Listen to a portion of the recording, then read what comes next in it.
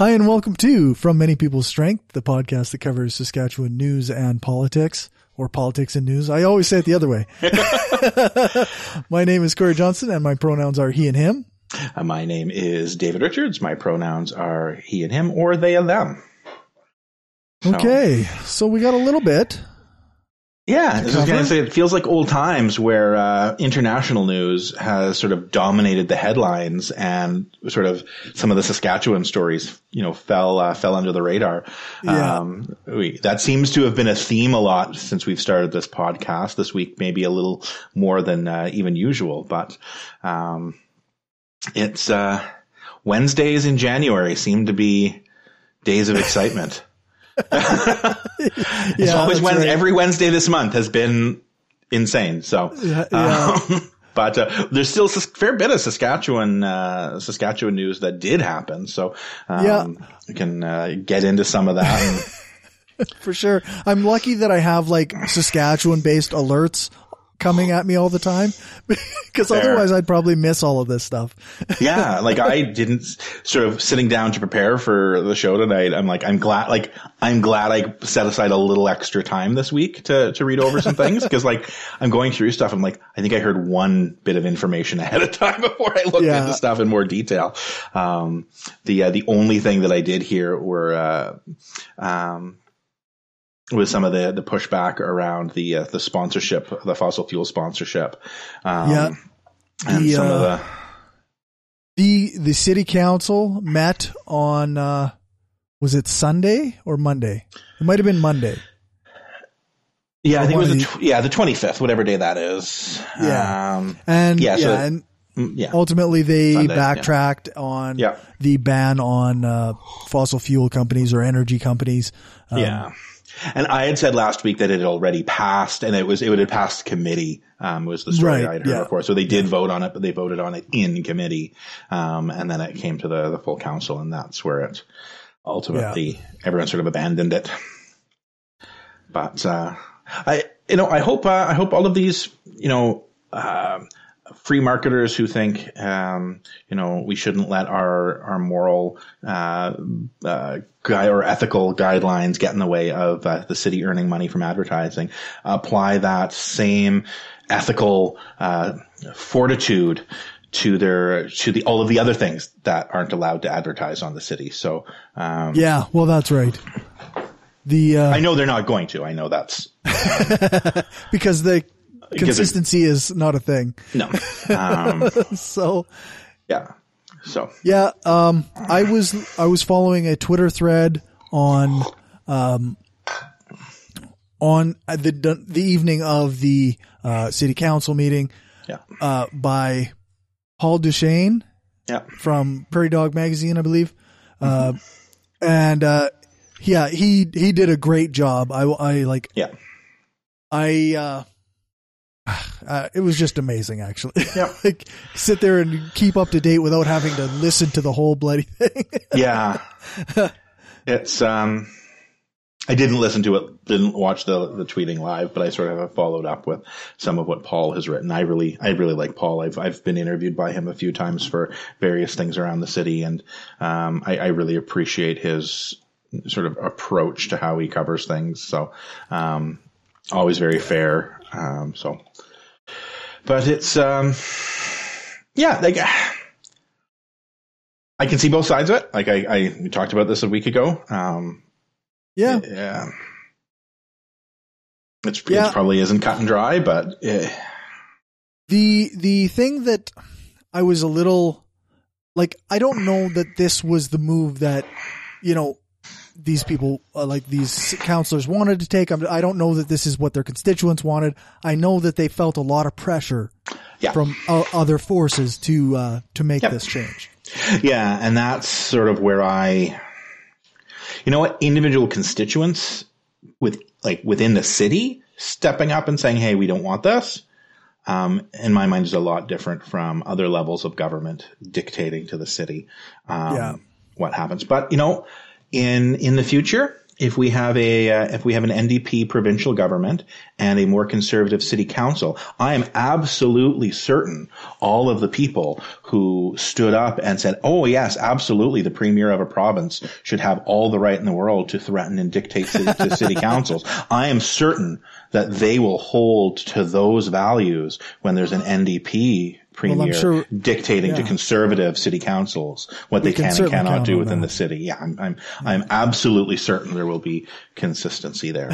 We can count on that. Yeah. So that's fills me hopefully my sarcasm quotient for the evening. It wasn't dripping enough. I don't know. No.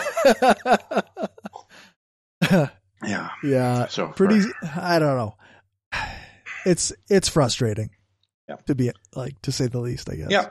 No, it's, and there's a level of hypocrisy within conservative governments at the provincial level who lose their mind when the federal government tries to influence provincial policy in any way, shape, or form, even if it's something that's under federal jurisdiction. And yet they themselves will start dictating municipal issues to cities.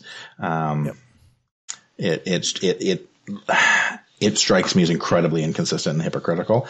When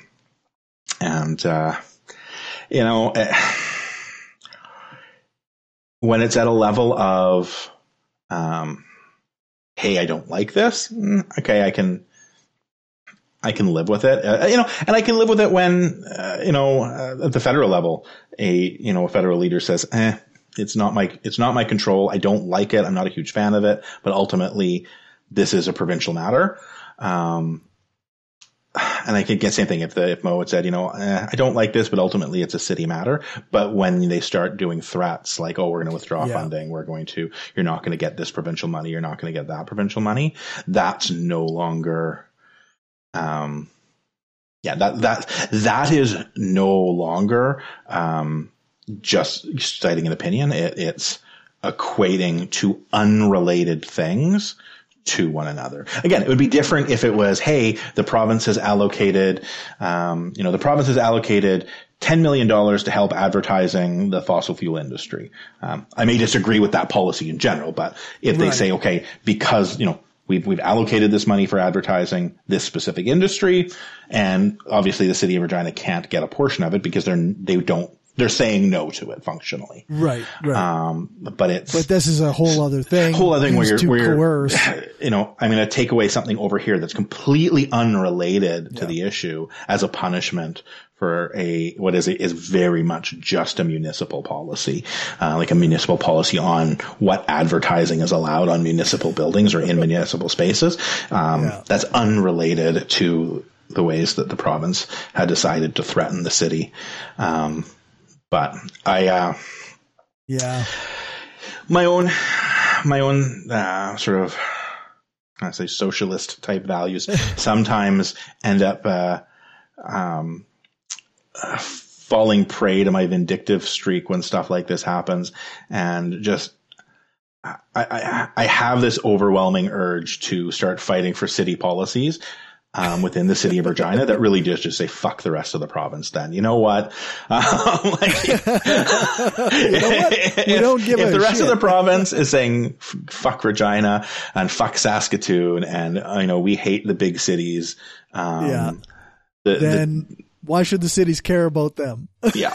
And like as much as oil and gas are economic drivers within the province, the major cities within the province are still the economic engines that drive that drive the province. It is there's still so many things where the rural parts of the province are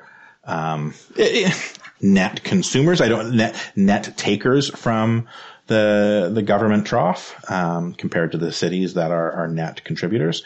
And you see that across not just within the province, but everywhere. It really does seem the people who are most anti-socialist or most anti-collectivist tend to be from the areas that benefit from collectivism the most.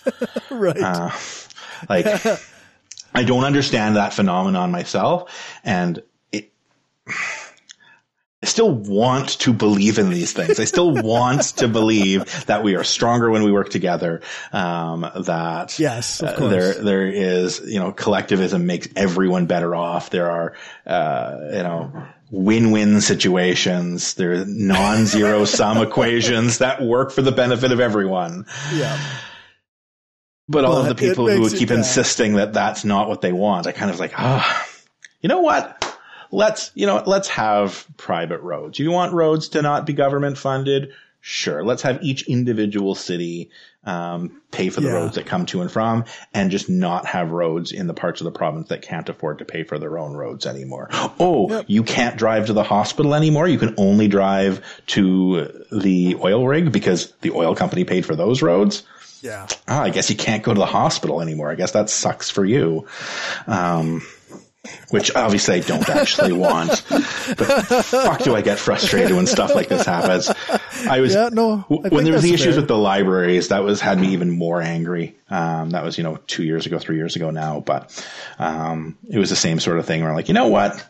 Let's just have a rule. You can't take out books from the Regina City Library unless you're from the city of Regina. Let's stop having Regina taxes pay for people in Emerald Park and non-Regina cities to be able to come to the Regina libraries and get benefit from all of these services that the citizens of Regina pay for. And then I calm down and my temper fades and I'm like, you know what? No, it's not actually what I believe in. I actually believe in fighting for everyone, and it's not the fault. Yeah. It's not the fault of people who happen to live in conservative areas, who don't vote that way. Yeah. And we shouldn't punish them for the stupidity of their neighbors. But you're on fire tonight already. I am. Usually again, I'm the one who's like, fuck these guys. and again, this is just one of those ones that gets under my skin, where it is like people who don't live in the major metropolitan areas who keep wanting to dictate to the people who do. And it frustrates me across the board. But anyways, that's the story. I don't necessarily know if that was the wrong decision by the city council. Right. Yeah. I don't know. To backtrack, to do the research, like, hey, the cost is not worth it. Like I said, I think I mentioned this last week, having, influencing the companies and say, hey, we're not going to just blanket say no, but if you're going to advertise, here are some benchmarks we're going to need to see from you in order for, that sounds great to me. You know what? 10% of the energy that you generate has to be from ethical sources or non-fossil fuel related or whatnot, right? Like, encouraging energy companies within the province to transition to renewables, and encouraging them through, allowing sponsorship from companies who do rather than those who don't. That's probably a better approach, because even if we can wean ourselves off fossil fuels, we're never going to wean ourselves off energy completely, because we literally need energy. Like that's just, that's right. One of the concerns that I saw from some people on Twitter was kind of a concern that now whenever city council is trying to do something that's environmentally sound, or try to move to renewable resources in some way, then they're going to be pressured from outside sources to backtrack on those things as well, because, well, we don't want to piss off the big oil companies. We don't want to piss off the provincial government, and I think that's a genuine concern. I'm not a fan of my municipal government being afraid to do anything progressive because our provincial government is a bully. Yep. But I don't disagree. I think that's certainly a concern. So we'll see. Where I think Sandra Masters in one of her interviews, and she voted against it right from the beginning. She's been opposed to this from the start. But one thing she talked about is, we're early in our mandate. We're gonna learn as we go. This was a learning experience for everyone. And that I agree with. I think folks are gonna figure this out. The right tends to be much, much better at death by 1,000 paper cuts, than the left. Like the left wants to do big, dramatic, visible action. And that, I think, gets the left in hot water. I think you run into issues where the center left keeps having to prove to the further left that they are on the same side. So they have to make things big and bold and visible.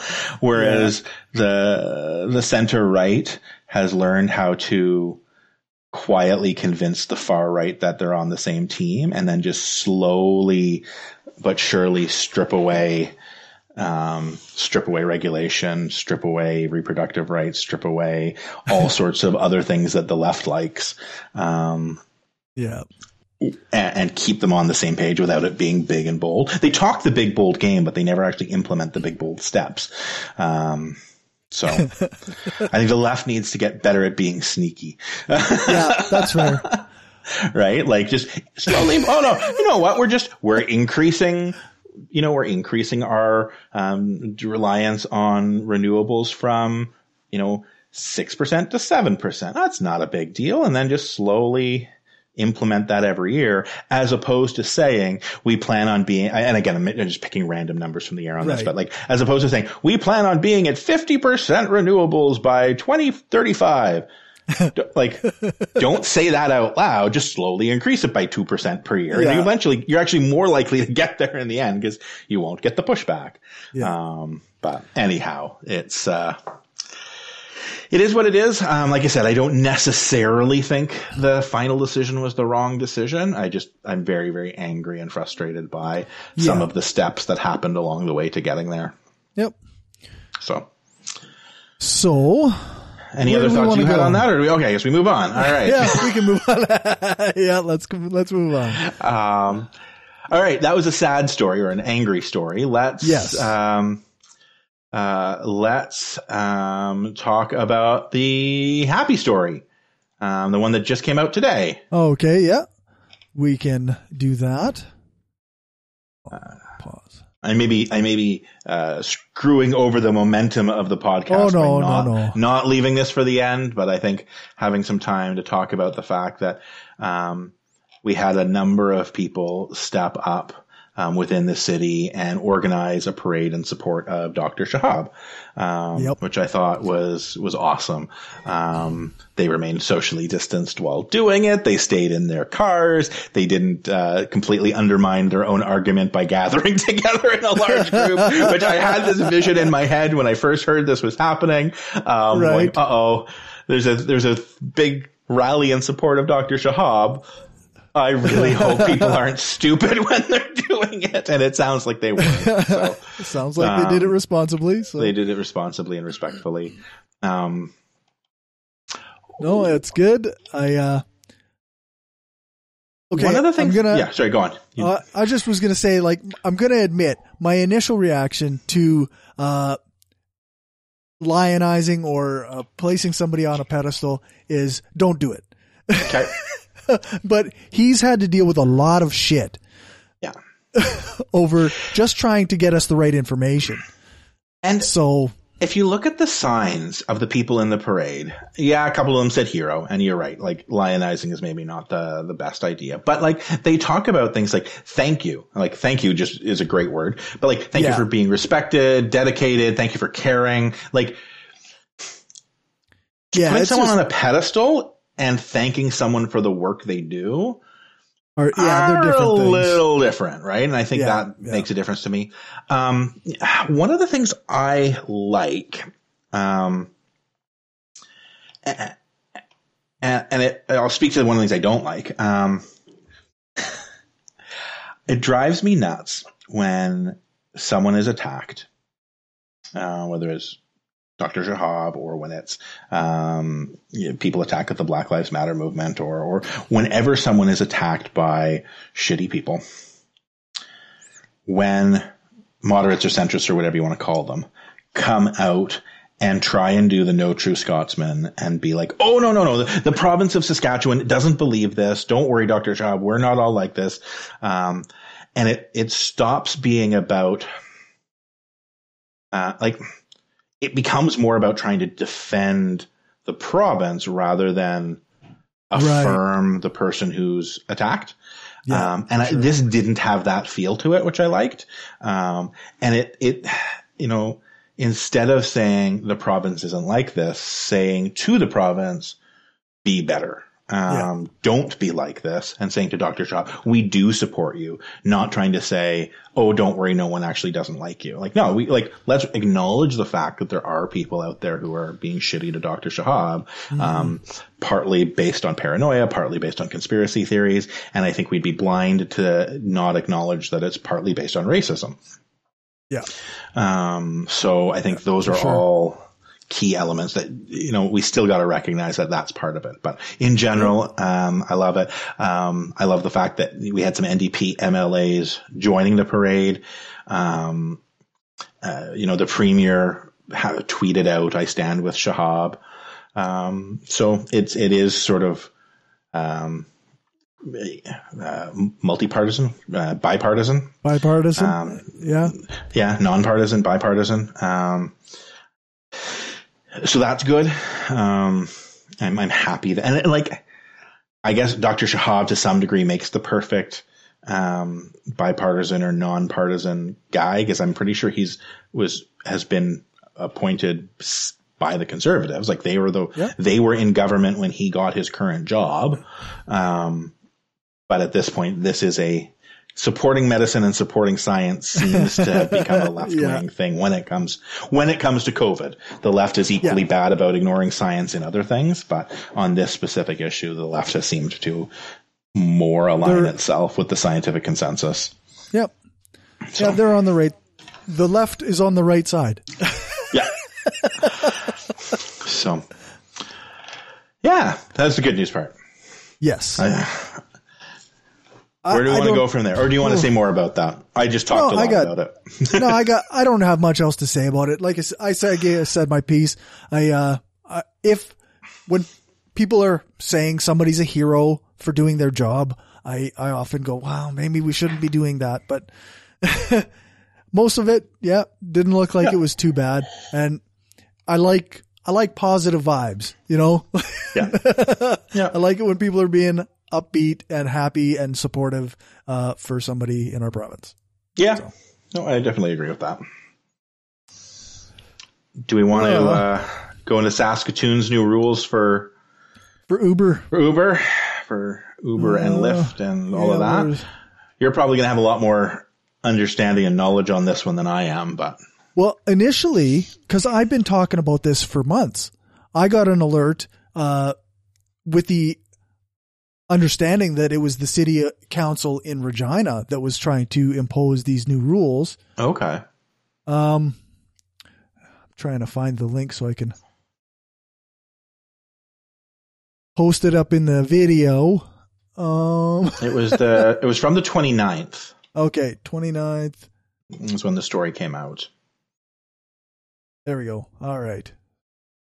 So this is what I was talking about, though, when I was talking about possibly needing cameras, possibly needing a specific number of licenses or a specific license that would cost more money for drivers.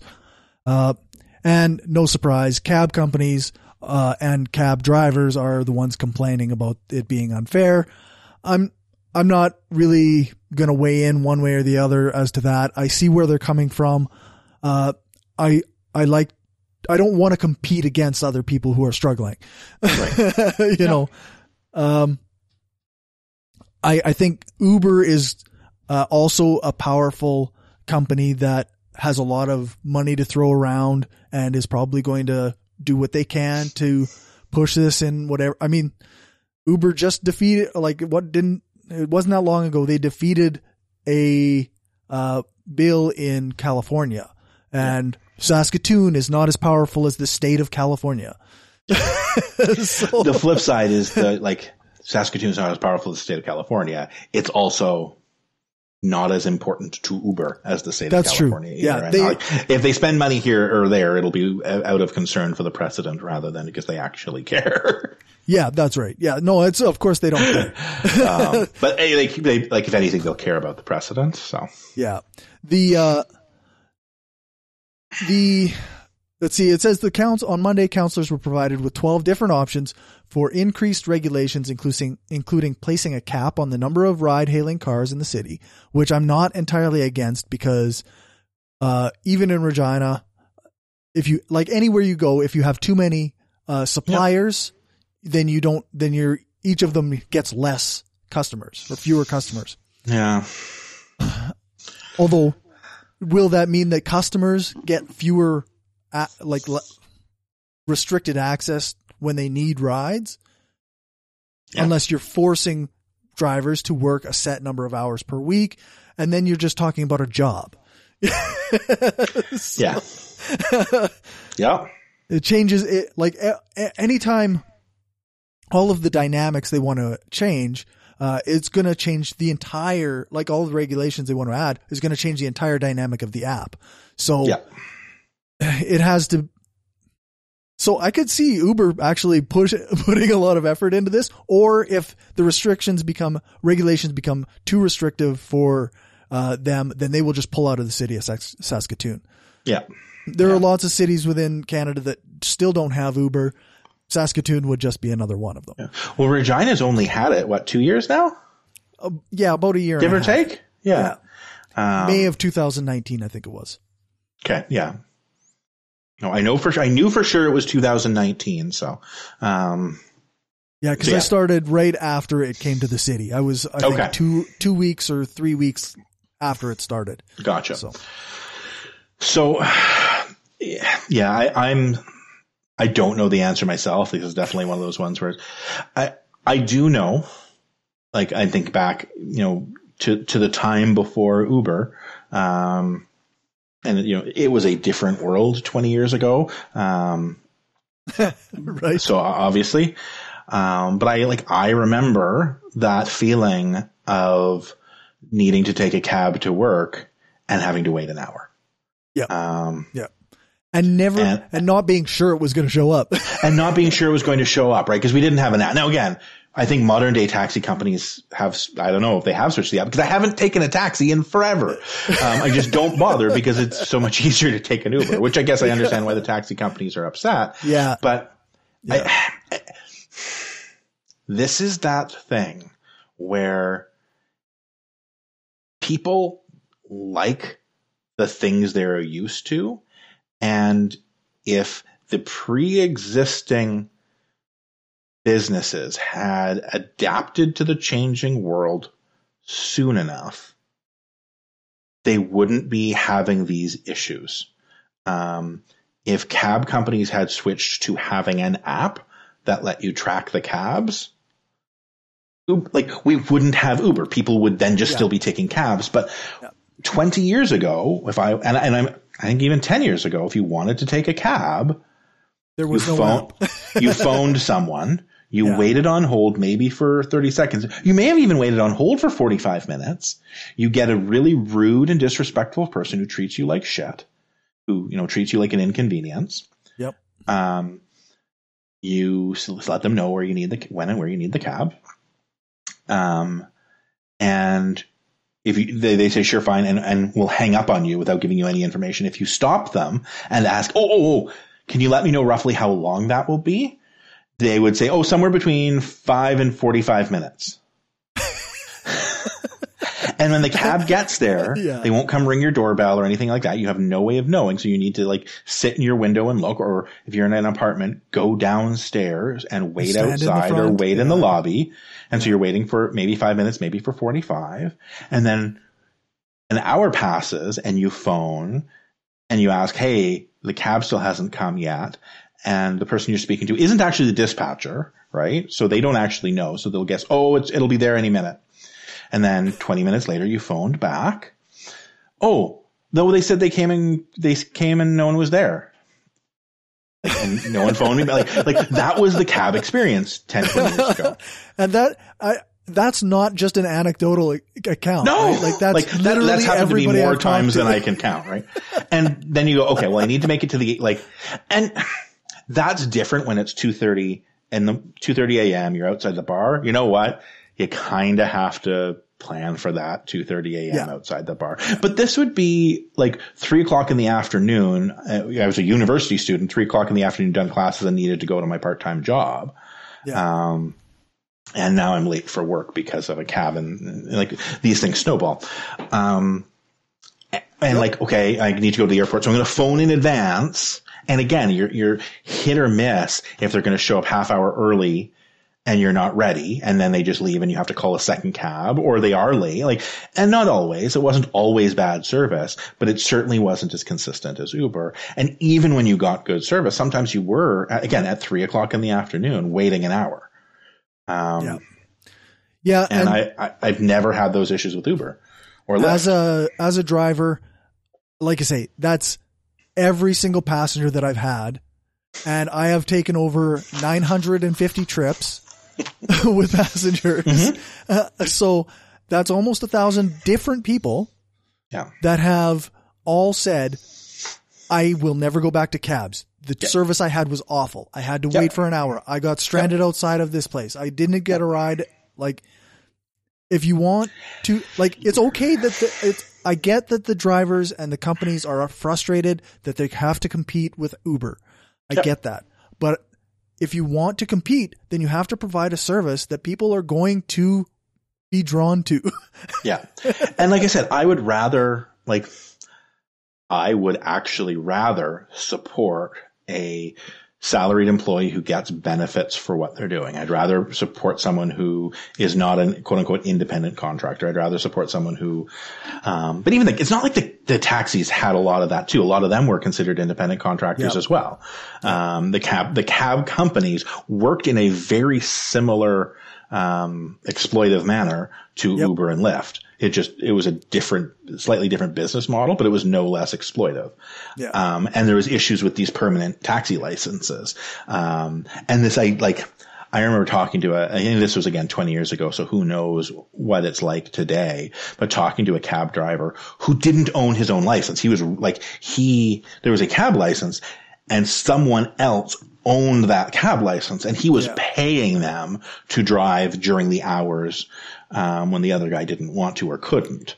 Like he was saying, like, I'm hoping to eventually one day save up and buy my own taxi license, which will then be an investment because I'm going to save up. I think at the time, again, a million years ago, like $250,000 or $300,000 to save up to buy this license, which you would then hopefully, sell for $500,000 someday. I got to imagine those have bottomed out since the advent of Uber and Lyft. Like that completely undercuts those values because of why the hell would you want a taxi license at this point? Right. I mean, when I first started Uber, I followed the Uber news pretty closely, and there was a New York Times, podcast episode and article that came out around that time, about New York City.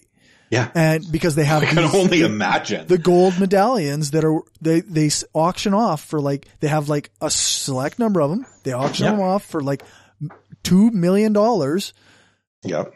To drive a fucking cab in New York City. And now you're competing with somebody who just needed to fill out a form and get a background check on an app.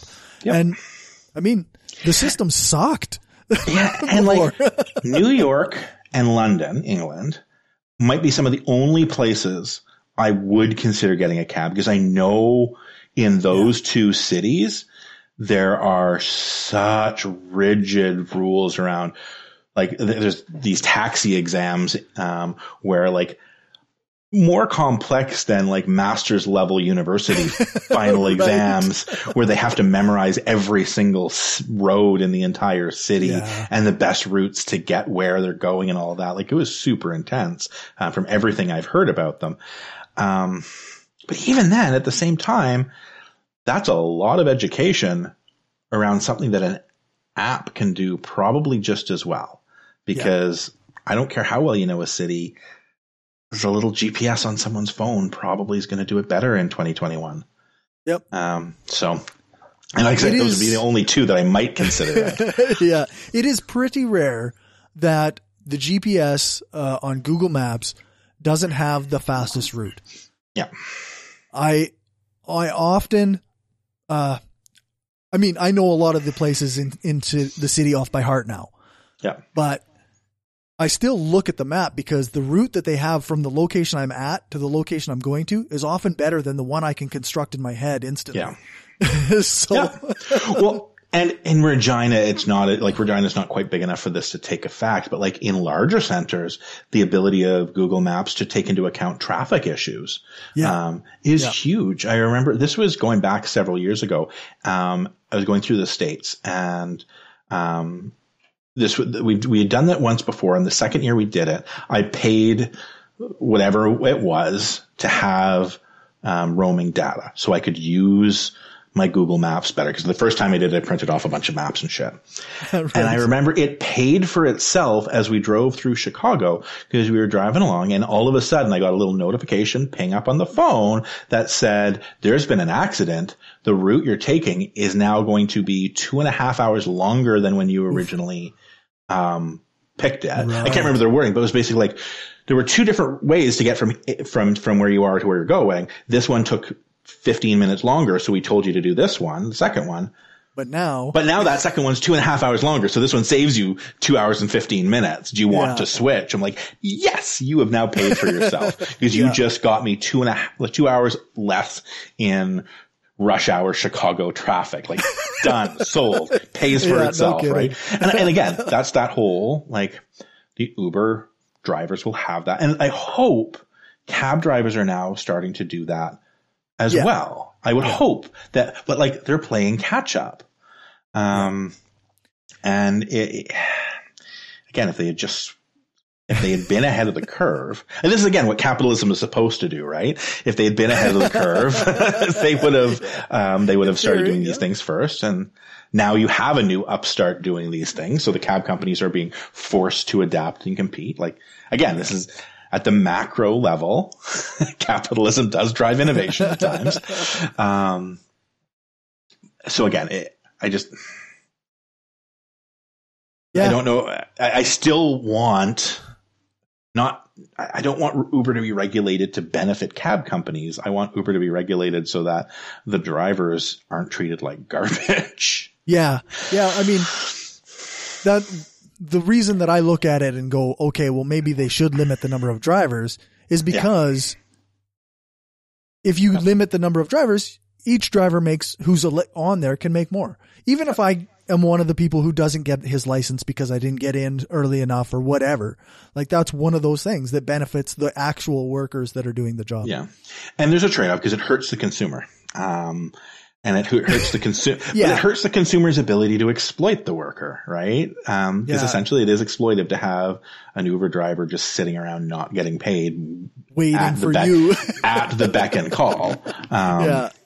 So, and hopefully you could have a balance there, right? Yeah. Where, you have the right number so that you maximize the number of people who can access it. And what I'd love it's never to going to see, be perfect, but what I'd love to see is something in place like that.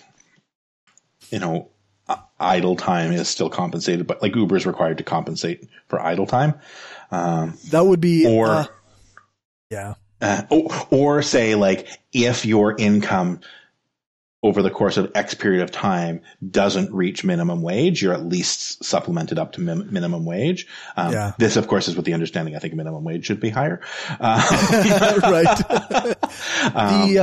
The interesting thing, like I know that Uber can, because they did it at the very start when it was in the city, they can guarantee you a certain wage. Where if you don't make enough trips to get that wage, then you will get paid X number of dollars. They did it for the first 2 months that we had Uber in the city. They guaranteed us $20 an hour on certain dates and times. So you made sure you drove during those times. Yep. And like, again, even if it's not, even if it isn't $20 an hour, if it, wherever it falls, I don't have a problem. In fact, I think cities should do that. And again, a net of minimum wage, and again, a net so that you're minus mileage and gas, right? So probably does work. My guess is it probably does actually work close to $20 when you do a net minimum wage because you're bringing into account your own costs. But yeah, I again, it's this idea that it's this phenomenon where people who aren't business owners get treated like business owners. Because if you're driving an Uber, you're right. not really a business owner. Yeah. It's we have a lot of this mentality that came out within multi-level marketing, where you tell a bunch of people who are in a pyramid scheme that they're a business owner, and they're not. I think the same thing is happening with Uber. Is they found a loophole where instead of having to follow workplace guidelines, having to treat their employees, because they really functionally are employees. So instead of having to treat employees at the bare minimum that labor laws require, you say, oh, well, we're going to magically pretend they're not employees. We're going to call them independent contractors, so we don't actually have to follow the labor laws for employees. I think that's exploitive, and that's something that, should obviously be dealt with. But yeah. Well, we'll see. As far as I also still want to be able to pop on my app and have a car show up at my house in under 10 minutes. So, and the thing is, like, as an Uber driver, I want to be able to turn that Uber app on and off as I wish. Yeah. And there are some of these things are going to change that. Yeah. As far as the dash cams, everybody can get an app that's free on your phone. Yeah. So that you have a front facing camera and a rear facing camera, so that you can be covered. Just put your phone in a good spot so you can see everything. Or buy a $20 webcam. Yeah, I'm sure. You could get one for a decent price. That's not much. I don't know how that works as far as plugging one into your phone goes. And like, if you want to get more expensive to get a Bluetooth one, it'll be more expensive. But just the type that can plug into a computer are not that much, and will drop once COVID ends, because there's a run on them because of everyone being in Zoom meetings. That's right. Yeah, that's right. But yeah, I bought one for work that I just bought out of my own pocket, and it wasn't very expensive because I wanted to have a better camera when I was meeting with clients. Anyways, that's the story of that. I don't know if you want to talk about this, because I didn't watch it, and I'm obviously not going to watch a video while you and I are doing this right now.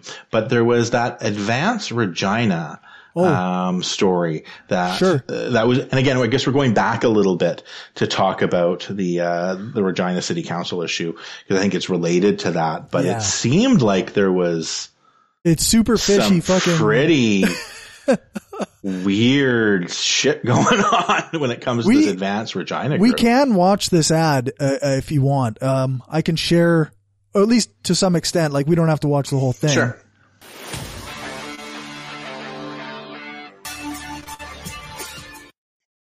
Okay. Normally when I do streaming videos, like me and Renee, my friend, we have been doing a critique of PragerU videos. So we'll just watch a little bit and then stop and chat. And I was going to let this play all the way through, but my goodness, I can't do it. It's fair. Yeah. Like, it opens saying the Regina City Council is in danger of being overrun by radical leftists. I wish. The world, it would be so much better if everybody that was accused of being a radical leftist. Like, I don't think I am a radical leftist, but I kind of actually would prefer a few more of them in power. Yeah. At least a balance in some way. Yeah. So it kind of again, I don't want to go back to the story itself all that much, but it kind of speaks to, like, I don't know, has Regina made the big time that we're getting weird, creepy YouTube ads? Yeah, that's right. Yeah, we are now the big time. We've successfully reached propaganda levels. Cause like, this isn't sort of like a small little, like, it's shitty in its content, but like, this is professionally made. This isn't just some guy in his basement, and they're paying to do targeted Facebook ads. And okay, so let's say we're not going to watch the rest of the video, but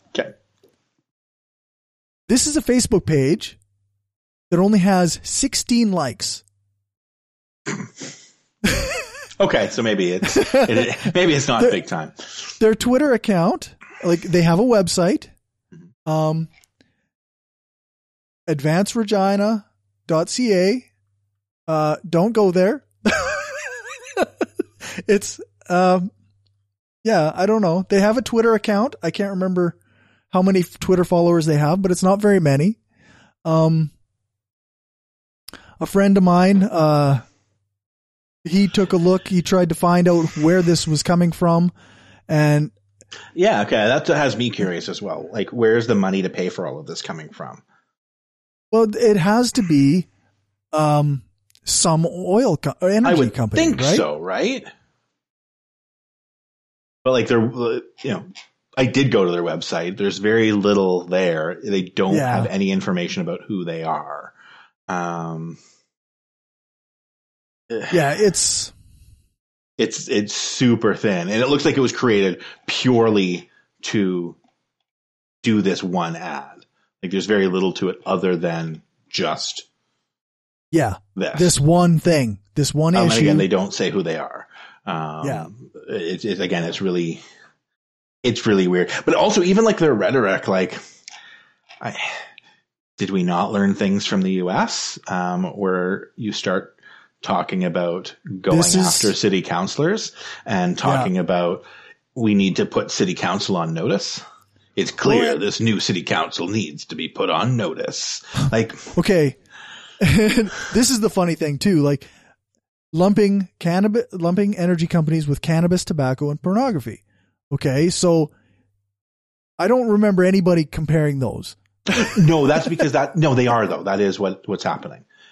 Because those are the three categories that aren't allowed to be advertised currently. So the proposed, I don't even think it's a law, but like the proposed motion was to have oil and gas advertising in the same category as cannabis, tobacco, and pornography. Advertising. So, but again, we very loosely define what counts as pornography. Right. I understand why we don't allow tobacco advertising. I actually don't have that much of a problem with that one. I'm not entirely sure why we allow, why is alcohol a restricted one as well? Like, why I don't is believe it cannabis is. in there? I think alcohol's fine. So then cannabis should be fine, I would think. Yeah, it should be, but it's not. And like, obviously I don't think we should be showing pornographic material on the side of a bus. Nobody thinks that's a good idea, right? It's sort of like that's consuming the product publicly rather than just advertising the product publicly. But again, we have a province that doesn't allow strip clubs where people can act consensually and like, So again, it's these people who believe in free market right-wing ideals right up until it butts up against their own personal sense of socially conservative morality. So I love this line, the ideological attack on the hardworking people of the energy sector.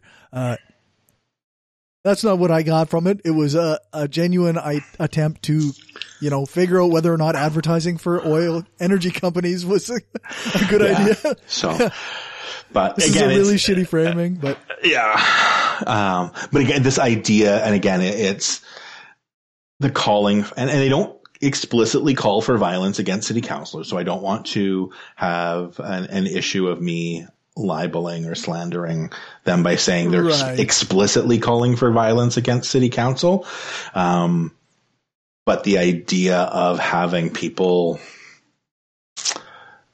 in the environment that exists in the world today, some of the language they use is pretty sketchy.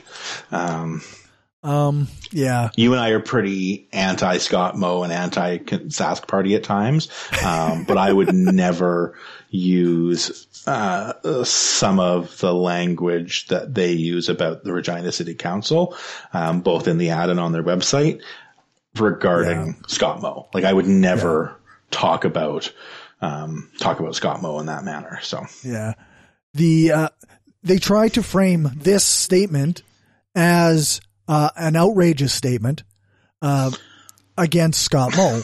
This Mr. Moe should stay in his lane and out of municipal politics. This is so I don't see how that's I don't know. I don't know what else to say about it except and I didn't want to spend too much time on it, and because we covered a lot of that at the beginning, but yeah. I thought discussing that specific organization and some of their language is pretty. It is interesting to me that Saskatchewan has reached Republican campaign propaganda levels of advertising. Yeah. So you see a lot of Sask Party supporters with Trump flags on their pickup trucks. So it's true. And before the U.S. election, I did actually see somebody with a MAGA hat in Superstore in, I believe it was the East End.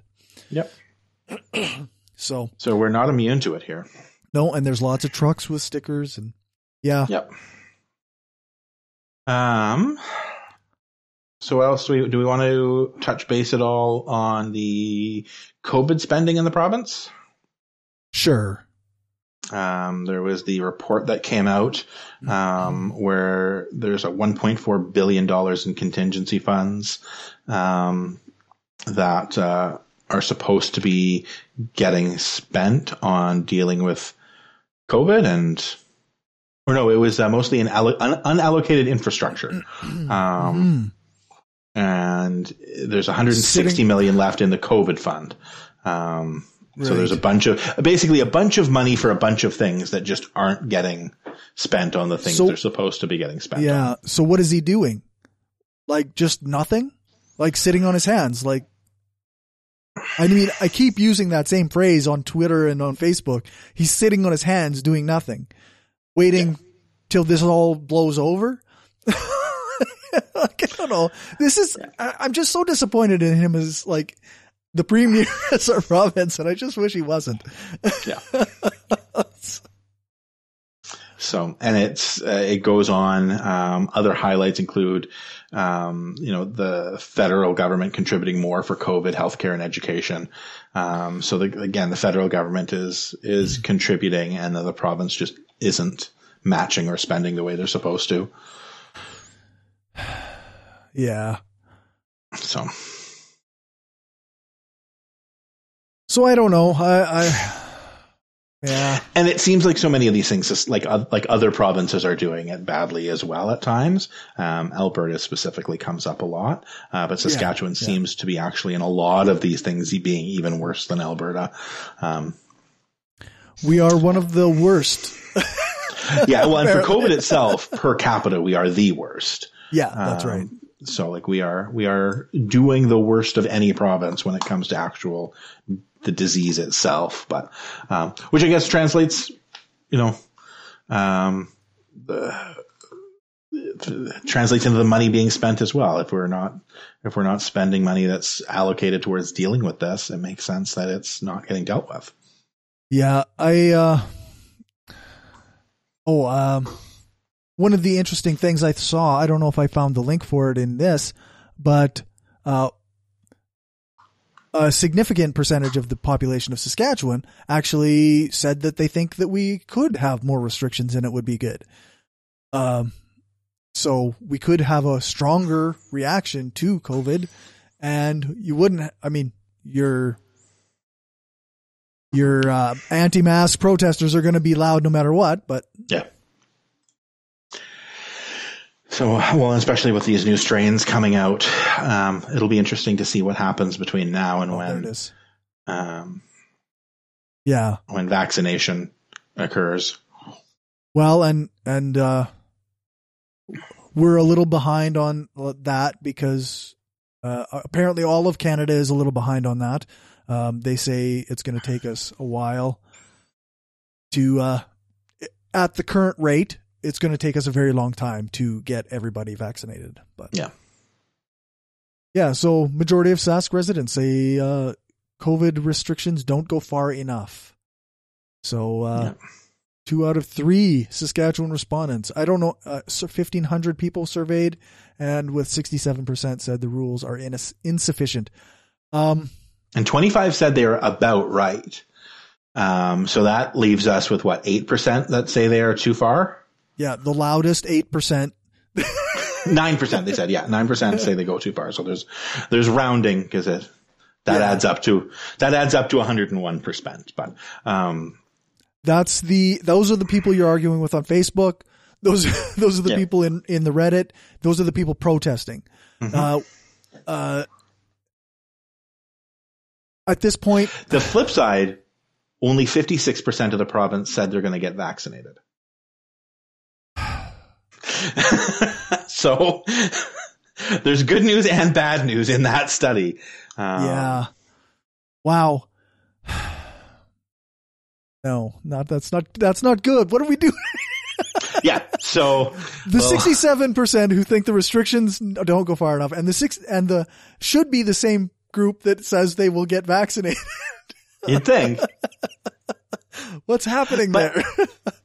Again, so much of this comes down to identity rather than science, right? You have anti-vax, like the social distance supporters and the mask supporters tend to, like the anti-maskers and the anti-social distancers tend to be pretty consistently on the right end of the spectrum. The anti-vaccine folks come from both the right and the left. Yeah, that's true. So again, I think you have a number of people whose identities are pretty heavily entwined with the anti-vaccine movement. So COVID just isn't deadly enough for that to be overcome. I guess, yeah. So that's they're worried, but they're not worried enough. I also do hope that as more and more people are vaccinated, that number does start to go up. Yeah, ideally. So we'll see. I think a lot of people are scared because it's so early on and they don't think it's been tested enough. So that's it. Like, again, for the both sides, or the two sides to every story. A lot of people are angry that this hasn't been tested enough, but I had someone online the other day talking about how awful Trudeau is and how awful the federal government is and how we shouldn't have tested as much as we did and how these vaccines should have been approved for use way quicker without nearly as much testing. Okay. Yeah.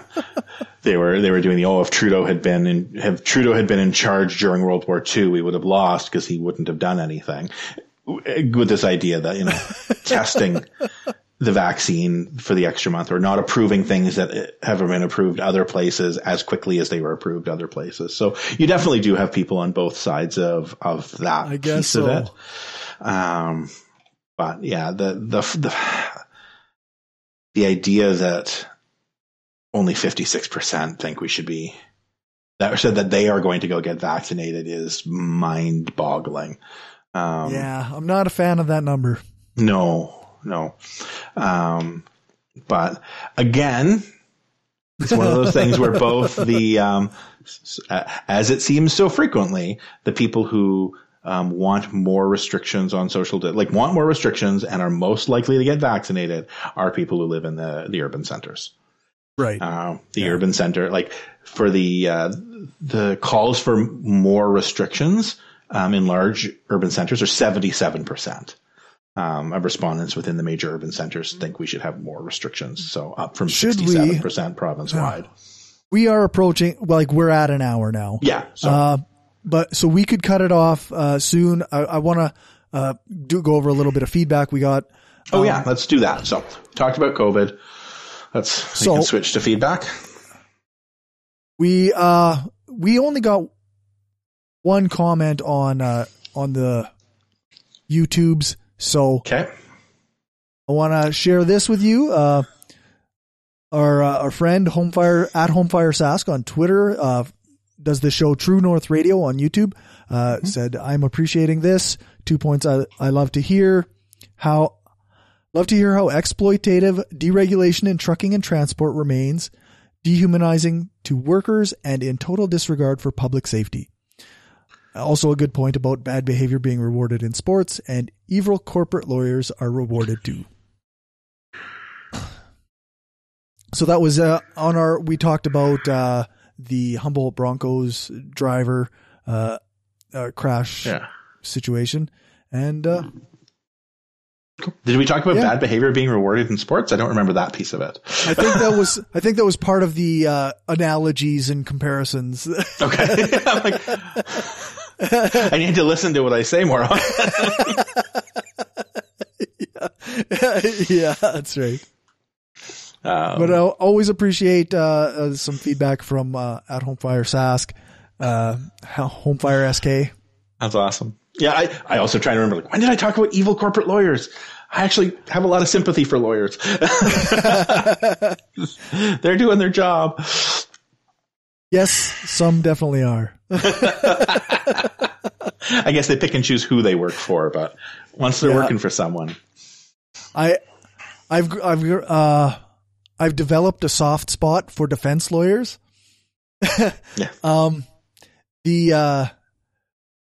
The propaganda that I consumed as a youth and over my, I guess, early adulthood, often portrayed defense lawyers as the bad guys, trying to get those guilty criminals off.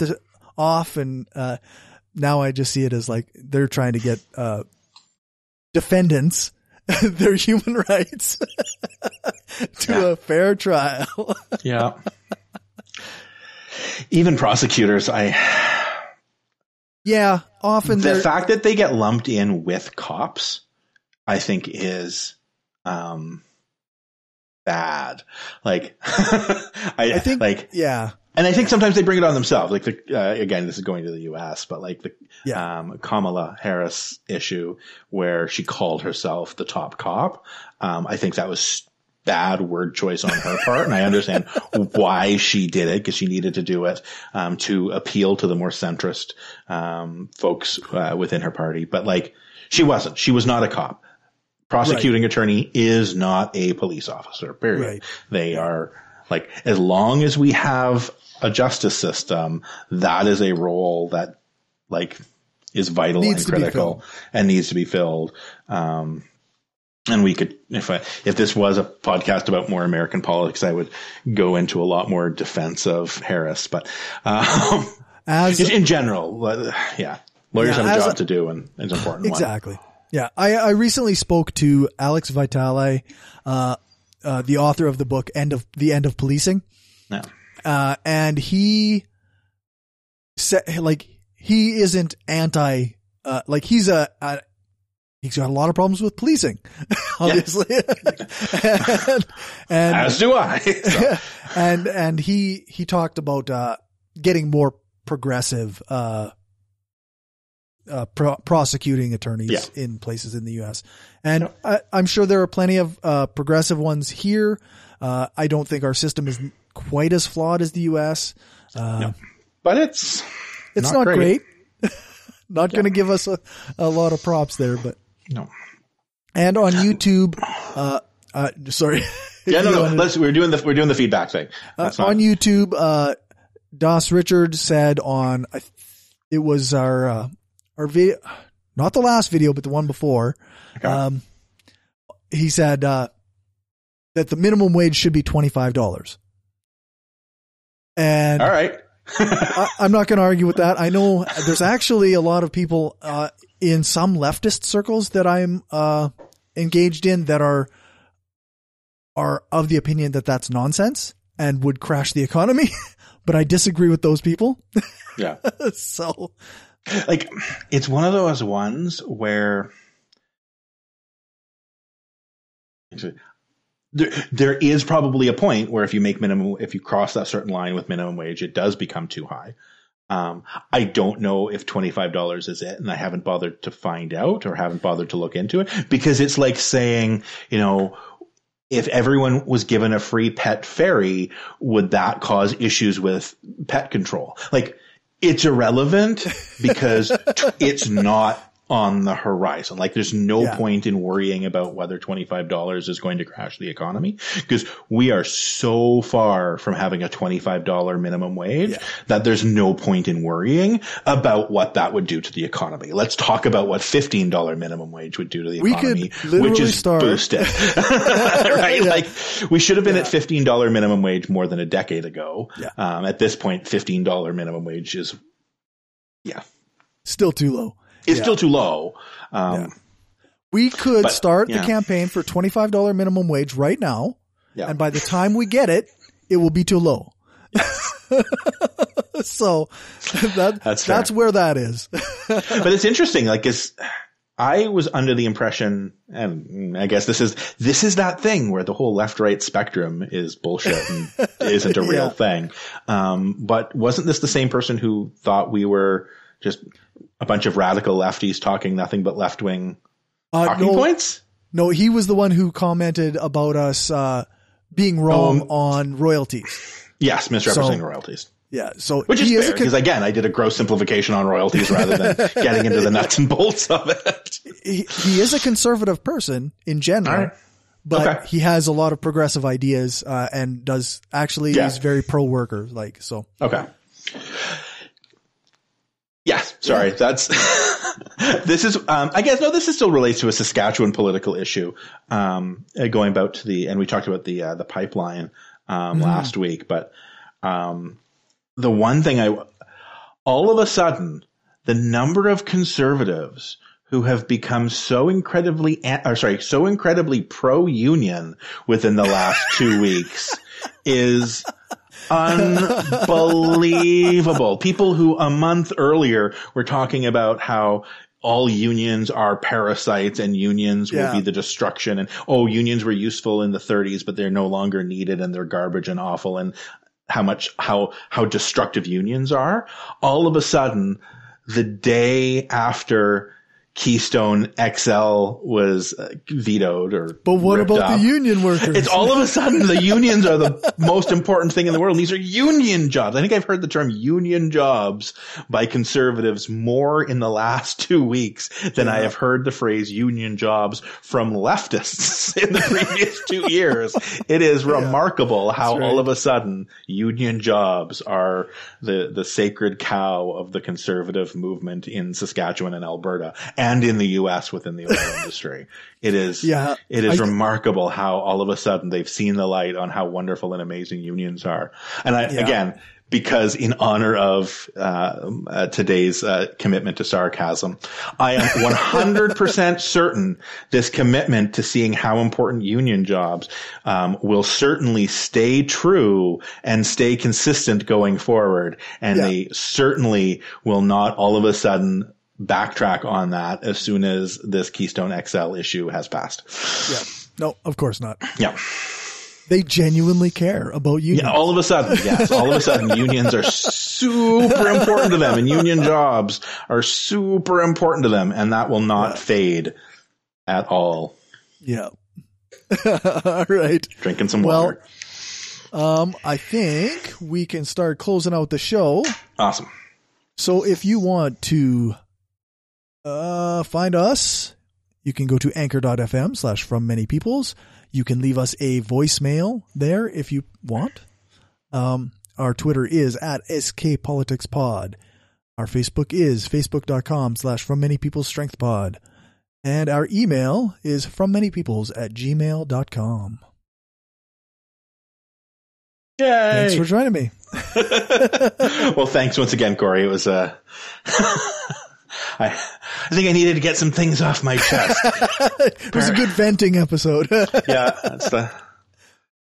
I was gonna say it's the cliche, a middle-aged white guy will have a podcast prior to going to therapy. Well, I mean, if I could afford therapy, I would. I do go to therapy, but this still lets me get things off my chest. My therapist doesn't want to hear my thoughts on Saskatchewan politics. So. Right. See? Yeah. They'll be all like, but what about your life? What's going on in your life? No, let me tell you why I'm angry about rural Saskatchewan. Yeah, that's right. All right. Well, thank you for letting me have time on my my weekend. Second therapy. Yeah, have second therapy on Sunday evenings to talk about Saskatchewan politics.